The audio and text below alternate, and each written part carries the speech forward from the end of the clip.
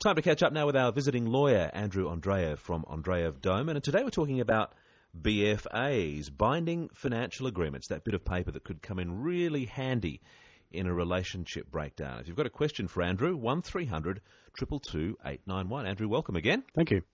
Is a binding financial agreement the same thing as a prenup, or are they more general than that? Well, prenup's sort of a common term that's developed, I think, probably out of the US, but there actually wasn't a concept of a prenup in Australia until relatively recently. And under the Family Law Act, they're referred to as binding financial agreements, or BFAs. So it is the same thing. What sort of things would you consider including in a BFA? Well, it's quite prescriptive as far as what you can include. The whole purpose of a BFA is so a couple can agree up front on how they'll divide their property if their relationship breaks down, or even if their relationship has broken down. So it really is about an agreement about a financial splitting of property. So the things that you can include who's going to get what property or who's not going to get share in certain property. And you can also include things in relation to spousal maintenance. So basically periodic payments after the breakdown in the relationship from one partner to the other. I guess as people have got married older, they've brought more assets to a relationship, to a partnership. These sort of things have become more popular. And I guess particularly in the scenario where one partner may have substantially more assets and the other person comes with an empty wallet or an empty purse to the relationship, it's something you might want to consider. Yeah, that's definitely right. And I think that it's not the sort of topic that people necessarily bring up when they're getting married the first time in their 20s. When you're all loved up. Exactly. But I think, definitely the second time around, or when people are getting married later in life where they might have had, some de facto relationships or certainly established a lot more, different assets, or they might have a business, or they might have actually received inheritance from their family.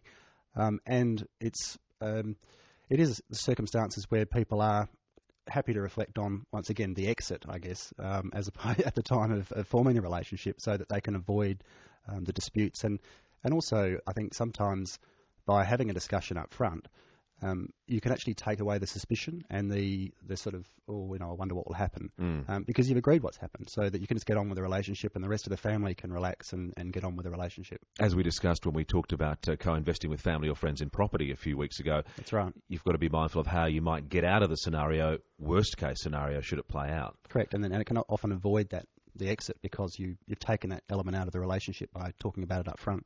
18 to 5 on 891 Drive with Michael Smith. With me in the studio, our visiting lawyer Andrew Andreev. If you've got a question about how all this works, we're talking about binding financial agreements, 1300 222 891.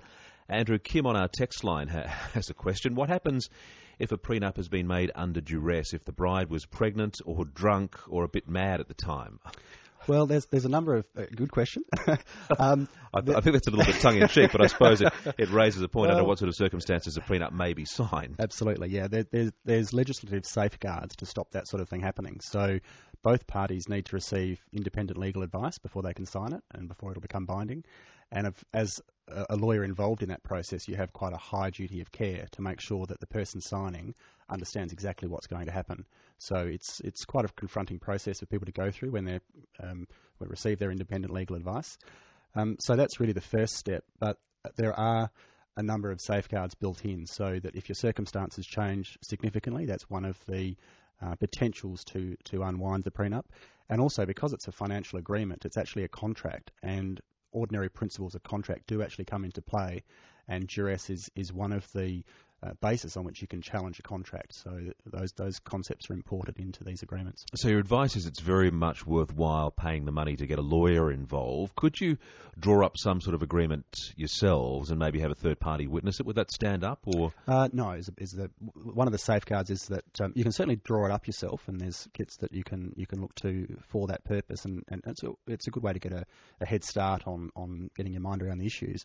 But ultimately, both parties, so it's going to involve two lawyers, both parties need to receive clear independent advice, and those lawyers then need to give a certificate, and both certificates then need to accompany the binding financial agreement. So it is one of those things that you can't avoid getting, and unfortunately in this case, two lawyers involved instead of just one. So yeah. I guess people are always mindful about the cost of these sort of things, but at the end of the day, if the worst case scenario does eventuate and you have to rely on this BFA, the good news is that you don't have to go to court, so there are some cost savings there. Well, that's right, yeah. So if you don't have a BFA, there's you're really falling back on other provisions of the Family Law Act, and one of them is that you can agree and obtain consent orders, and once again you're agreeing, so you're avoiding a lot of the costs that can be associated with disputes, but you still then need to go to court, you need to pay an application fee, and then the court has to consider whether what you've come up with is fair and reasonable.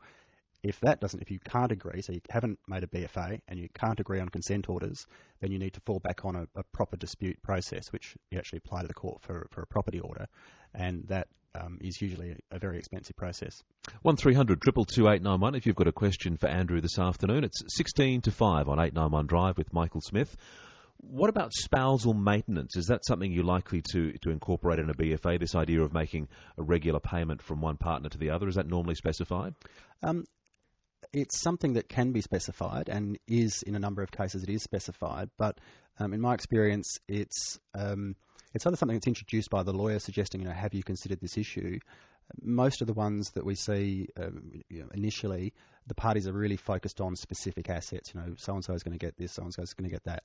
The issue of maintenance is generally brought up, as part of the process of review. And it's not always included. So it's a harder thing people can be. It's easier to make decisions about assets that you can kick and touch, whereas the concept of a long-term obligation to make maintenance is something that at the beginning of a relationship can actually be something quite hard to get your head around. What are some of the things that you couldn't include in a BFA? I'm presuming custody of kids and things like that could not be prescribed. Yeah, so the custody issue is something that can't be prescribed. And child maintenance arguably can be an incidental issue that you can bring into them, and it's certainly the cost of child maintenance can be taken into account and sometimes provided for, but that generally is subject to a separate child maintenance agreement, and that's a whole area on its own. But, we mentioned the issue of potentially signing these things under duress, but I'm also wondering whether they can be challenged down the track. Could one party argue that things have changed substantially in the relationship in terms of who's brought assets to the partnership since that initial agreement was made? Can you mount those sort of arguments? Yeah, the policy is that they're meant to withstand challenges. They're meant to be very durable documents because people enter into them and they have an expectation that they're going to hold up. And that was certainly the intent of Parliament when they brought these things into effect. They're a very powerful document. But there are checks and balances in there. So, as you talked about duress, or the main issue is that you need to make a full disclosure of your assets. Both parties need to tell each other exactly what they've got so that they can make an informed decision about the division of property. Often people, if they come into a relationship, later in life, they might have assets stashed in a trust or something like that. They don't make full disclosure of that, and that can become, if it's a material non-disclosure, it can open the agreement up. So you really have to go in very open, bona fide about, telling it how it is. And then there are a few other, if your circumstances have changed materially, then the court will say, look, this document doesn't make sense. It's not practical in the context that your relationship is now in. And obviously, the longer the relationship lasts, the more chance that your circumstances are going to have changed materially. So, yes, it's a very active area of law, and there are bases for challenge. But I think if you're entering into these things, you need to understand that the legislative intent is that this is going to bind you, and it's a very serious document for that reason. Andrew, thanks very much again for coming in and for your free advice. We'll catch you in a couple of weeks. Pleasure. Thank you. Andrew Andreev, Principal of Andreev Doman on 891 Drive with Michael Smith.